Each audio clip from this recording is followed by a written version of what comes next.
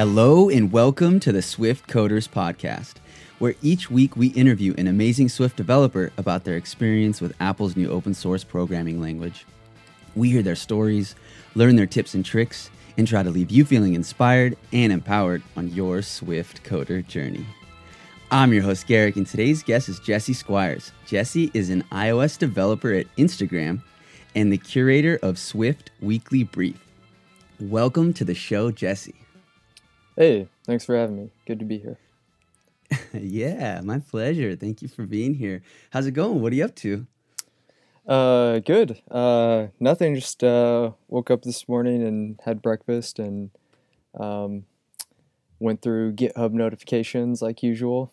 Pretty Really? much it. Interesting. Yeah. But I just read that prioritization article and it was like, I'm not going to do that anymore. That's Yeah. so interesting. I literally was just reading it. Mm-hmm. Yeah. And it's Sunday, dude. Yeah.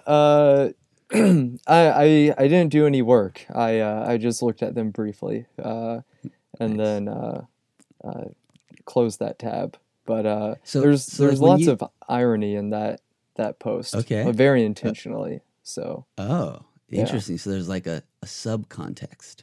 there's Oh. yeah, there's actually a lot happening in that post. Oh, But whoa. yeah, but I think it's I mean there is certainly a lot of truth in there. Yeah. I'm definitely trying to manage things differently. I mean, I have been for a while now, but that post was just kind of an expression of years of like open source work and just kind of how the industry views it and things like that. So have you been contributing to open source for a really long time? Yeah, I started. So the first project that got me involved with open source, I was at Indiana University and the Info project there, which is INPHO. It's the Indiana Philosophy Ontology project, and they're basically modeling the discipline of philosophy. I did just like very minor work there as part of some research projects, basically, and during that time I was doing so that project is open source, but and that's the reason I created my GitHub account in the first place. Oh, wow. How long ago was that? That was around 2011, 2012, probably, something Okay. like that. So at least you've been contributing openly, like in the public, to open source for like 5 years. Yeah, roughly. It's interesting to think about like you think about it that way, to have like such a big perspective on. I mean, there's people who've been contributing to even longer. I've only been Oh. doing it for just like a year or so, and it's like sure. it's interesting to think about, to have that perspective. And so you write this prioritization article. I might have to go back and read it. Yeah.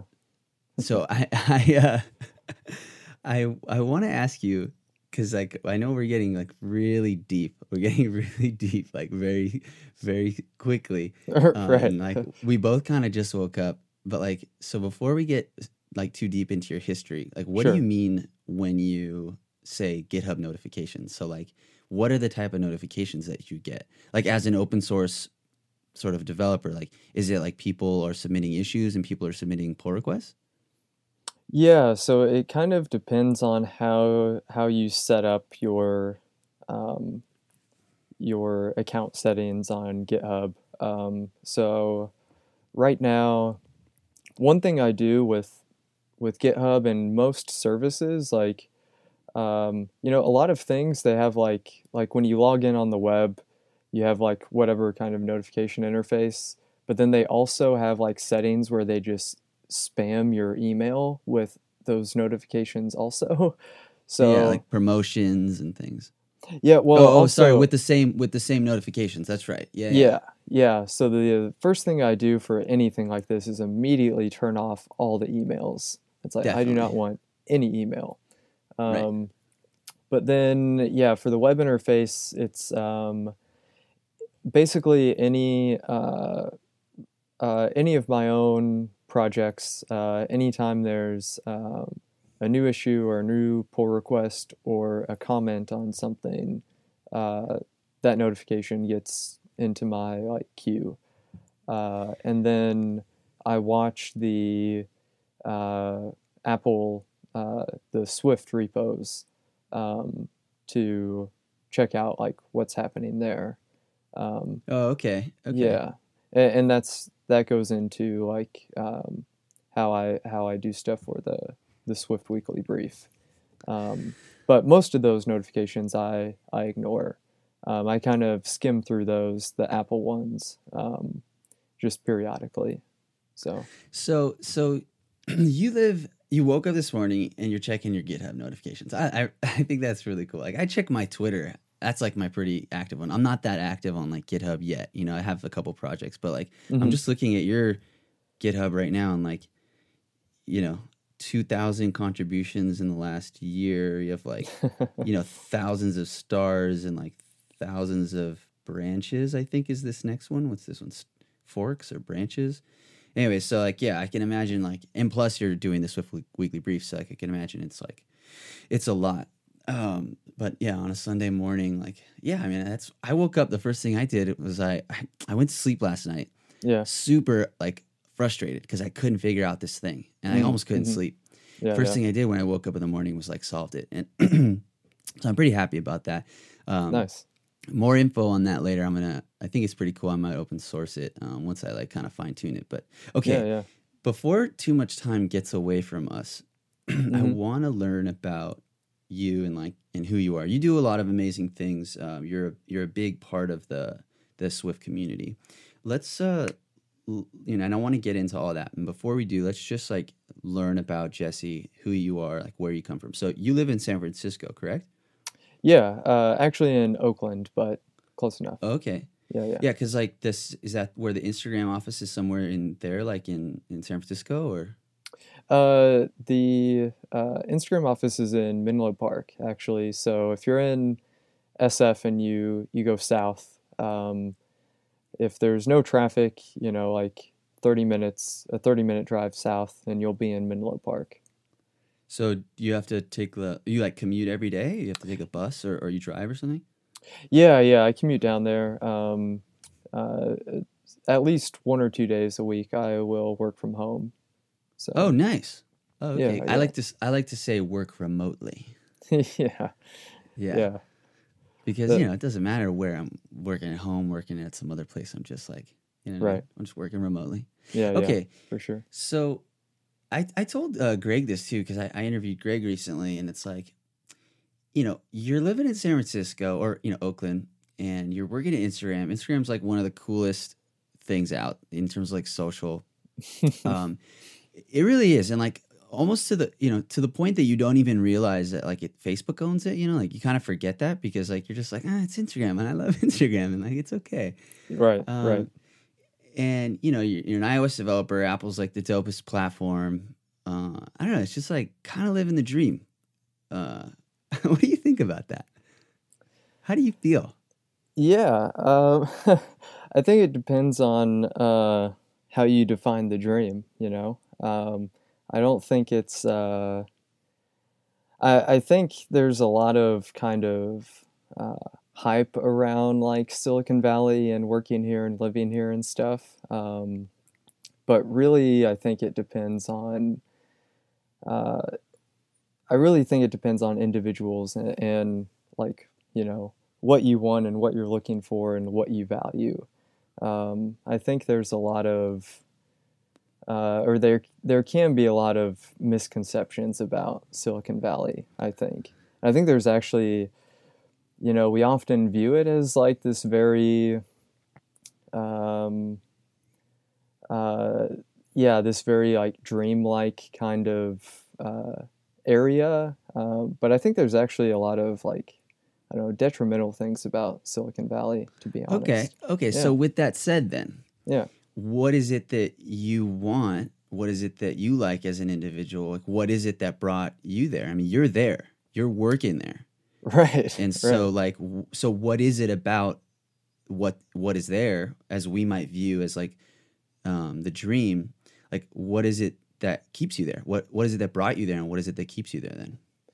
Yeah. So when I was done with university and looking for jobs, I actually applied to a handful of places uh, all around the U.S. Actually, there were a couple places in Austin, some in Chicago, and um, maybe a few other, maybe Seattle or something, and then a couple places in San Francisco.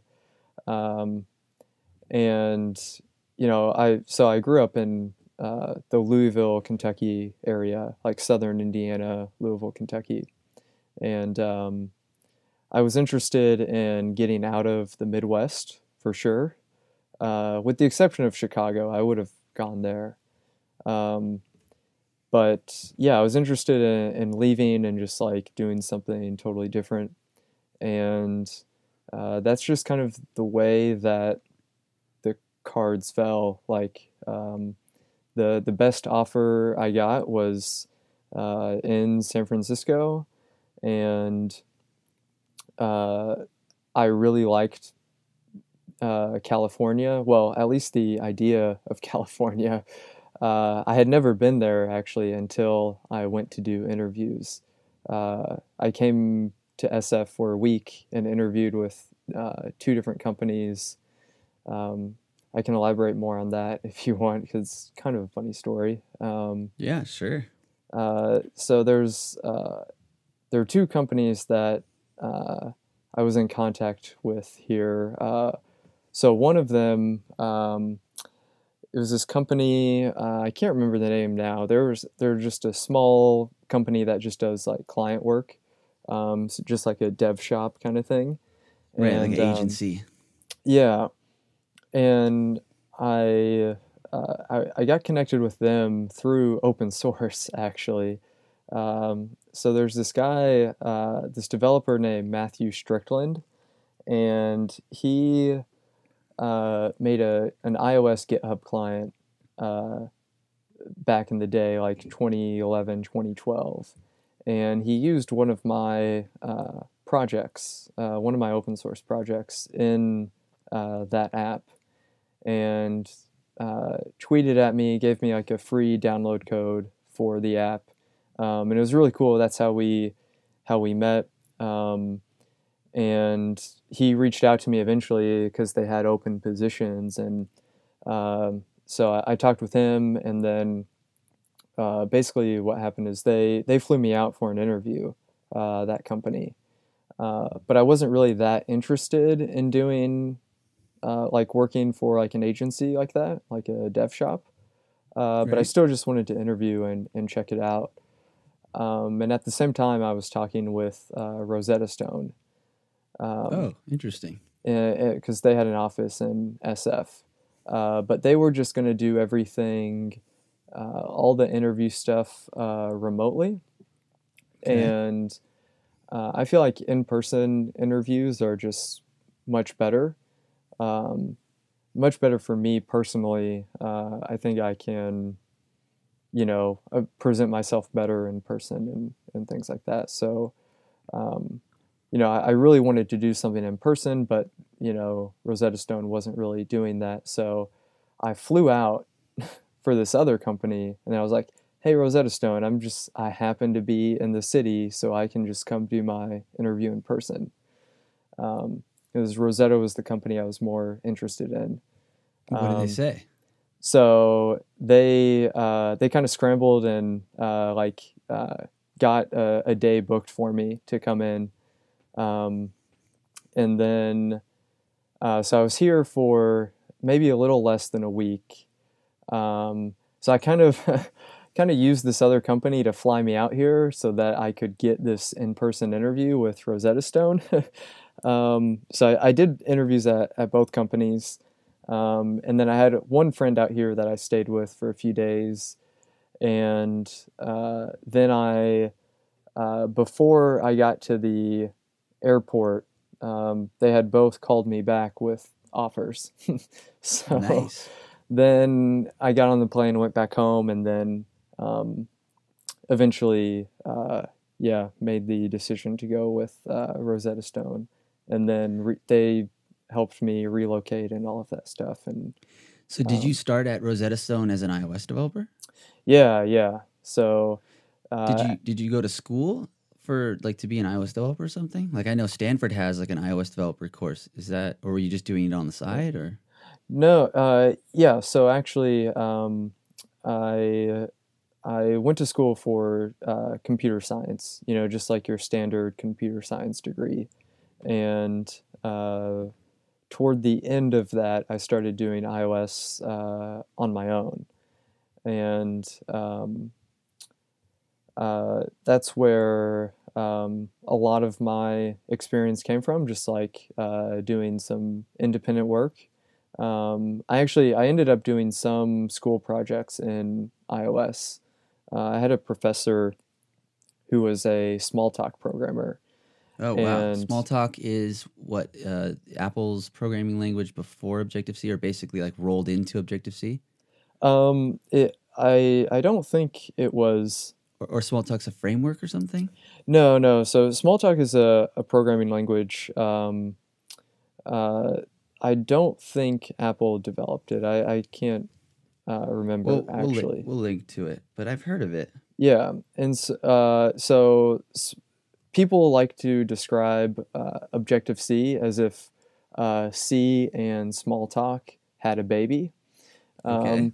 So like the bracket syntax and like the entire idea of like message passing in Objective C, that's all borrowed from Smalltalk.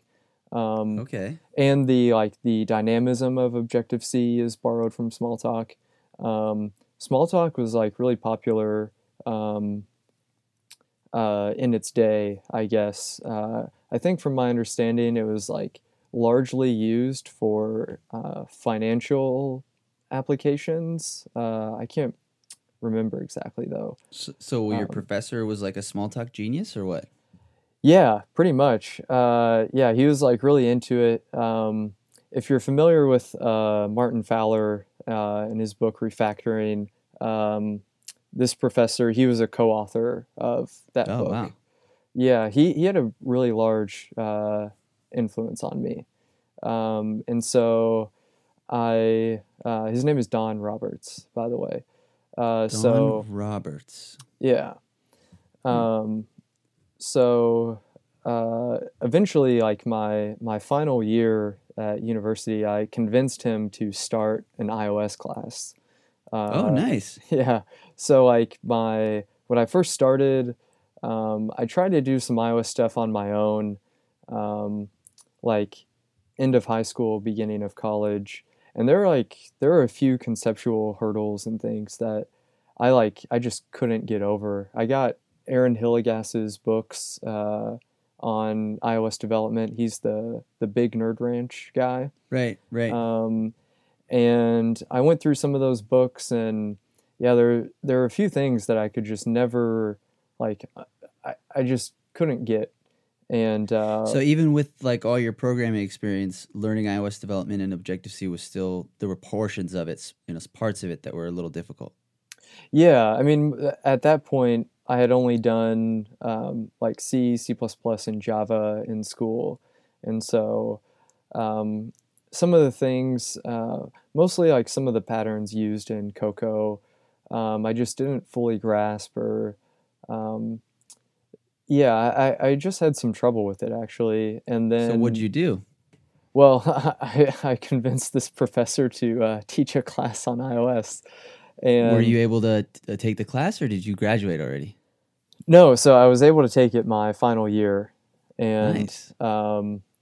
yeah, it was one of the higher level elective classes. And so I took that and um, that, like having an actual class and having a professor like explain some of these things like got me over that hurdle and at that point like everything just kind of clicked during that class, and that's when I really started like rolling with iOS. I think it's Um, a good yeah, it's a good point, a good lesson. It's like if the resources aren't out there, just make them happen, and that's what you did. Like you wanted a course in iOS, and you just told your professor to make one. right. By the time you got Yeah. hired at Rosetta Stone, how many years of iOS developer experience did you have? Just like personal, actually just like working with iOS development. Yeah, at that point it was probably like one or two. Okay, wow. So for this iOS class, like we had a final project where we had to like make our own app, and then I ended up doing like my senior project, like doing this iOS app. And actually, I got the like senior project design award for that or something, whatever it's All called. right. Um, and so I had like those two things, and then I did some contracting work with a friend, and doing this third app. So I had a decent amount of experience, I guess. Um, How long did you work at Rosetta Stone until you went to Instagram? I was there for about 2 years.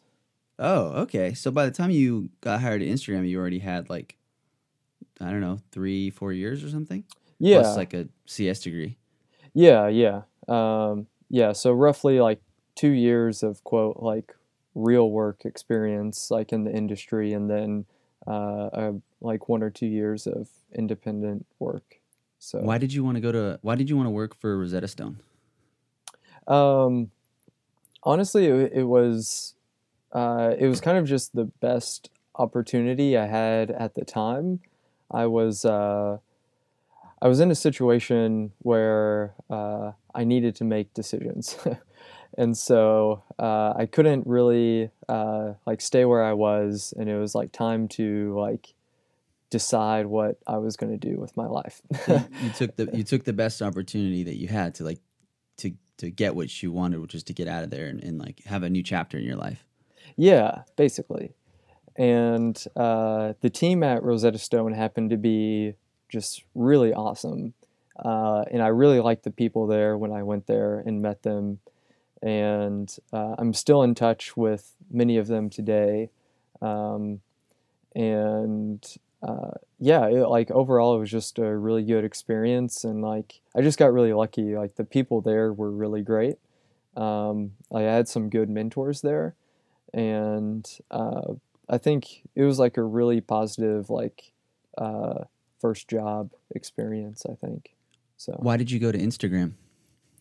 So Rosetta Stone was not doing so well. The company was going through like different rounds of layoffs, and so I decided it was time to like try to find something else.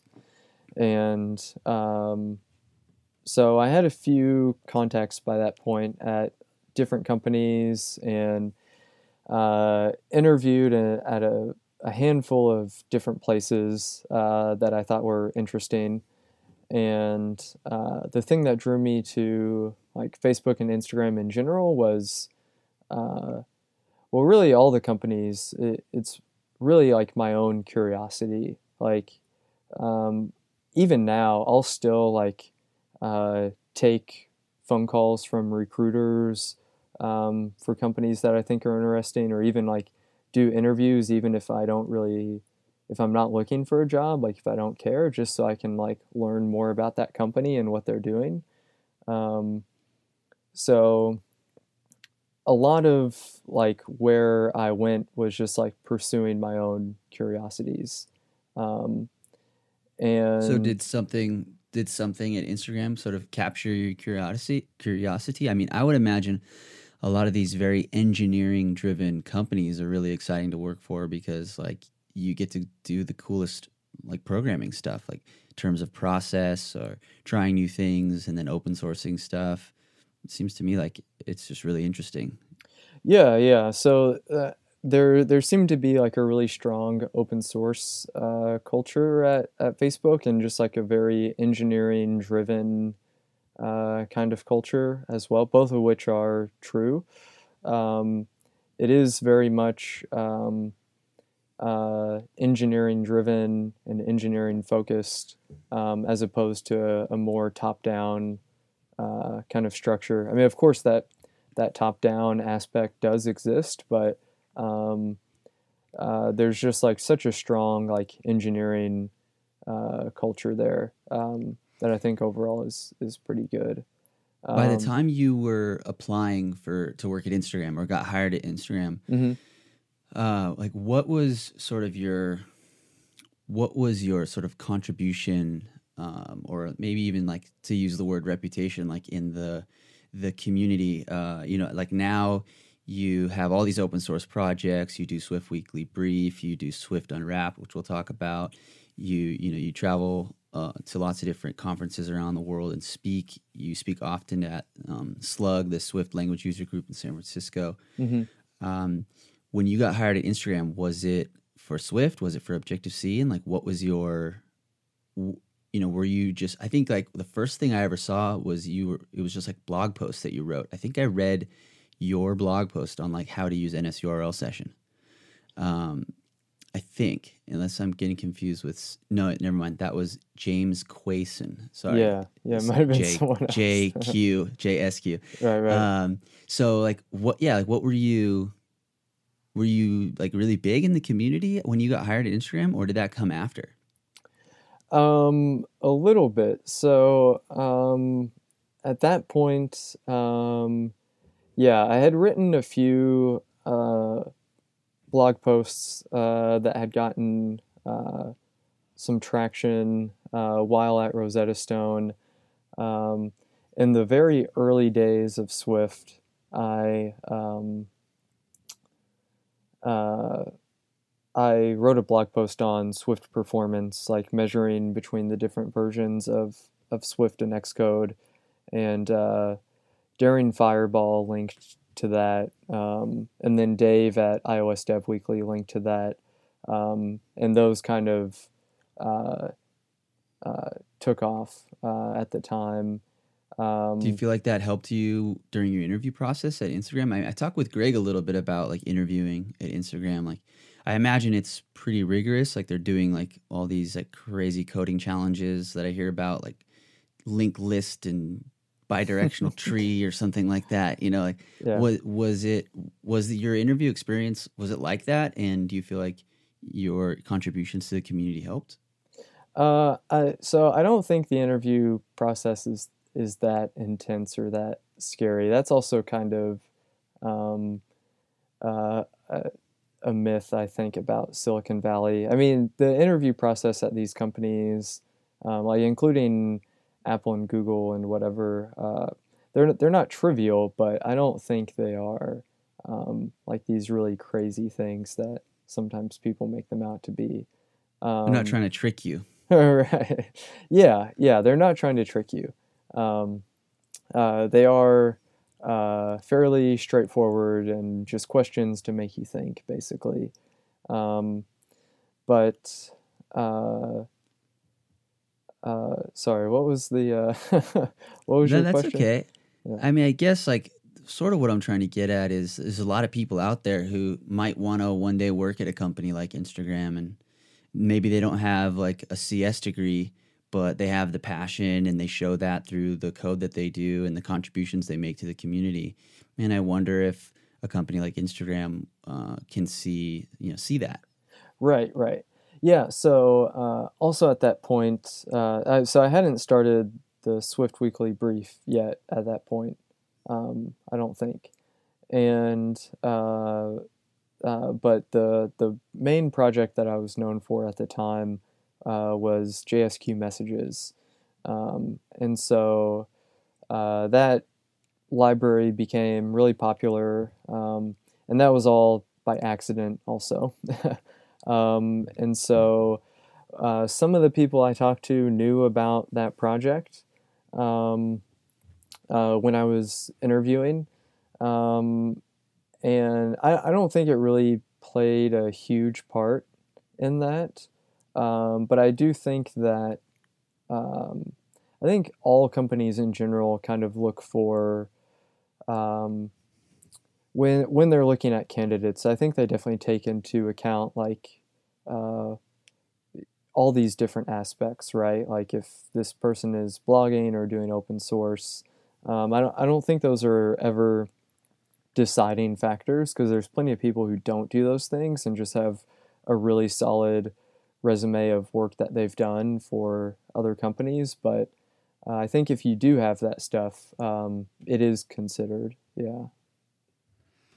So before we move on to like the Swift section, there's a couple things that I want to ask you. Kind of skipped over. hmm One is like, when did you start programming? Like, what's your earliest memory of programming? Yeah. I started programming around probably I think it was my sophomore or junior year in high school. Oh, wow. Um, Okay. yeah. So Most uh, people I interview, they say like, oh, when I was like 5 or 6. yeah. No, not me. I was always interested in it. I always thought it was cool, but for the most part, I thought it was something that I couldn't do. I played a lot of video games, and so I always like I always thought about like creating video games, and I thought that would be cool, but it just seemed so hard to me. I was like, oh, that I could never do that. Um, Right. I can never do that. Exactly. That if is you something that we say to ourselves. Yeah, and if you're familiar with like the code.org, I don't know what you would call it, movement, I guess, the whole like hour of code and Yeah. you Apple know, like is a part of that. yeah, they're pushing for like computer science education in high schools in the United States, and at least when that, I don't know what the statistic is now, but when that started, only 10% of high schools in the U.S. offered a programming course. So I was lucky enough that my high school had multiple programming courses actually, um, and a friend convinced me to take one like my sophomore or junior year. I can't remember. Um, I had no experience, and it was like this AP Java class. I had no idea what I was getting into, um, and I signed up for it, and then um, it was weird. Like everything, it was awesome. I loved it, and everything just clicked.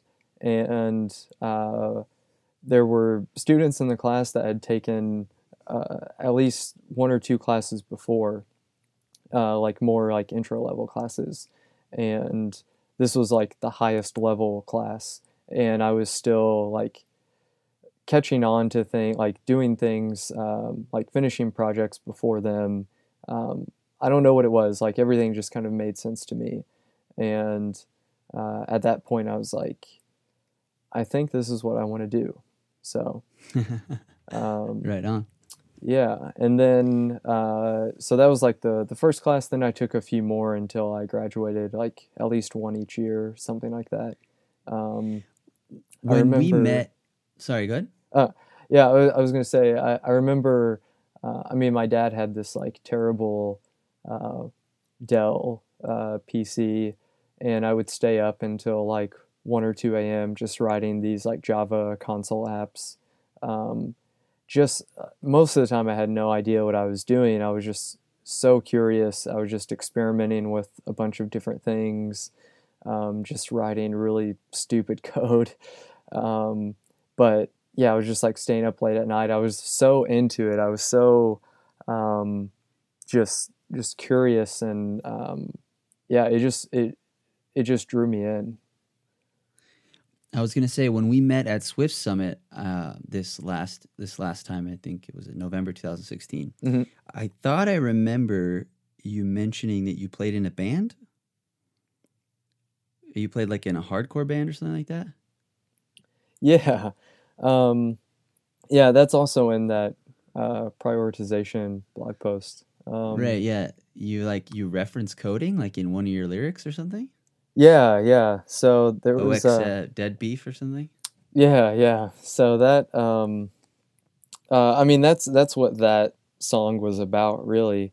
But yeah, in part of high school and then later in college, yeah, I had a couple friends, and yeah, we had this hardcore band, and we never played that much, but we had a lot of fun, and That's what it's about. yeah. I played in a band. I played in a blues band for 6 years. I played harmonica. Oh, that's awesome. I I think that's one of the things that I really am attracted about by you is like, for instance, your Twitter profile, like you're wearing all black and you do look like this kind of like punk rock, hardcore kind of person, right? And like Right. the typical, like I was just watching Jurassic Park the other day, and like the programmer in that was like this big, like fat, like obnoxious, like messy guy. Right. And so maybe growing up, like that is what a programmer was. But I think it's really important that when people look up and look around at who is in this community that they're thinking about joining, that they see someone that they feel like they can relate to. And I think like if I'm some kid in Indiana that likes, hardcore music, but I also like Right. programming, and I look at Jesse Squires as an example, Yeah, like yeah. that, that's like, oh, I could do that too. So I just think that that's like a really interesting thing. It's nothing that you're doing consciously, it's just who you are. But Yeah. I think there's more of that now that the iPhone touches so many people, therefore there's more iOS developers. Like Hmm. there's going to be more of that. There already is, and there's just continuing to be more of that, which I think is important because that means that our community is just going to continue to be more diverse. For Yeah, I don't know. So sure. that was just something that I always appreciated about your, I don't know, your whole persona, your whole being, I guess. Yeah, yeah. Thanks. Yeah. I mean, yeah, One of the things I hardcore think is the value is just like being you, like, for and like sure. that's okay. That's actually I think a good way to say it. Like, you're up there talking about protocol oriented programming, and don't you have a sleeve, like tattoo sleeve or something? Yeah, yeah, I've And so it's just, and you're wearing all black, and you got your like hoops in your right. ears, and it's just like you're Yeah, yeah. being true to who you are, and I think that's inspirational to like people. Yeah, yeah. Yeah, growing up where I did, there's actually a very good like hardcore and punk music scene, which had a huge influence on me. And I mean, I still listen to hardcore and punk and metal. I still go to all those shows in the Bay Area. That's another thing that I love about this area is there's a ton of history regarding hardcore punk and metal bands, um, and there's like great scenes here for all of that. Um, yeah, and I think that the so obviously that came first. I skated and I listened to this kind of music, um, and I was somewhat defiant in my youth. Uh, Yeah, I totally relate to you. and that subversiveness, um, like the subversiveness of the like hacking culture, is what drew me into that. Not Oh, this interesting. like, not this terrible like um, Hollywood depiction of like fat white men in their mom's basement. Yeah, Like yeah. the like learning about like Anonymous, the hacking group, and other things like that were things that I thought were cool, and that's what I was more interested in. Um, like the defiant behavior of programming, and also just like the curiosity of like how things work and um, yeah, making things for myself and all of that. So All right, so we are well over the halfway point, so I definitely want to get into all of the Swift talk. But before we do, I want to take a moment to tell every single listener out there that I am here to help you push your life forward. hmm So if you need anything from me, contact me on Twitter. One of the things I'm really interested in helping people do right now is start Learn Swift LA type of meetups in your local town. We have Learn Swift LA, we have Learn Swift Boston. I think someone's creating a Learn Swift Qatar. And so hit me up if you're searching for other people in your town that are like you, that want to learn. You can be the center point to create that community and help yourself and help other people, like I did. It really changes your life and other people's lives. So reach out to me and I'll help you start a meetup for sure. And that's the show, ladies and gentlemen. I hope you enjoyed listening to part 1 of the Swift Coders podcast. Stay tuned next week for part 2. As always, feel free to share the show with a friend, leave a review on iTunes, or recommend us on Overcast. If you have any questions, comments, or you just want to say hi, contact me on Twitter. Until next time, go swiftly, my friends.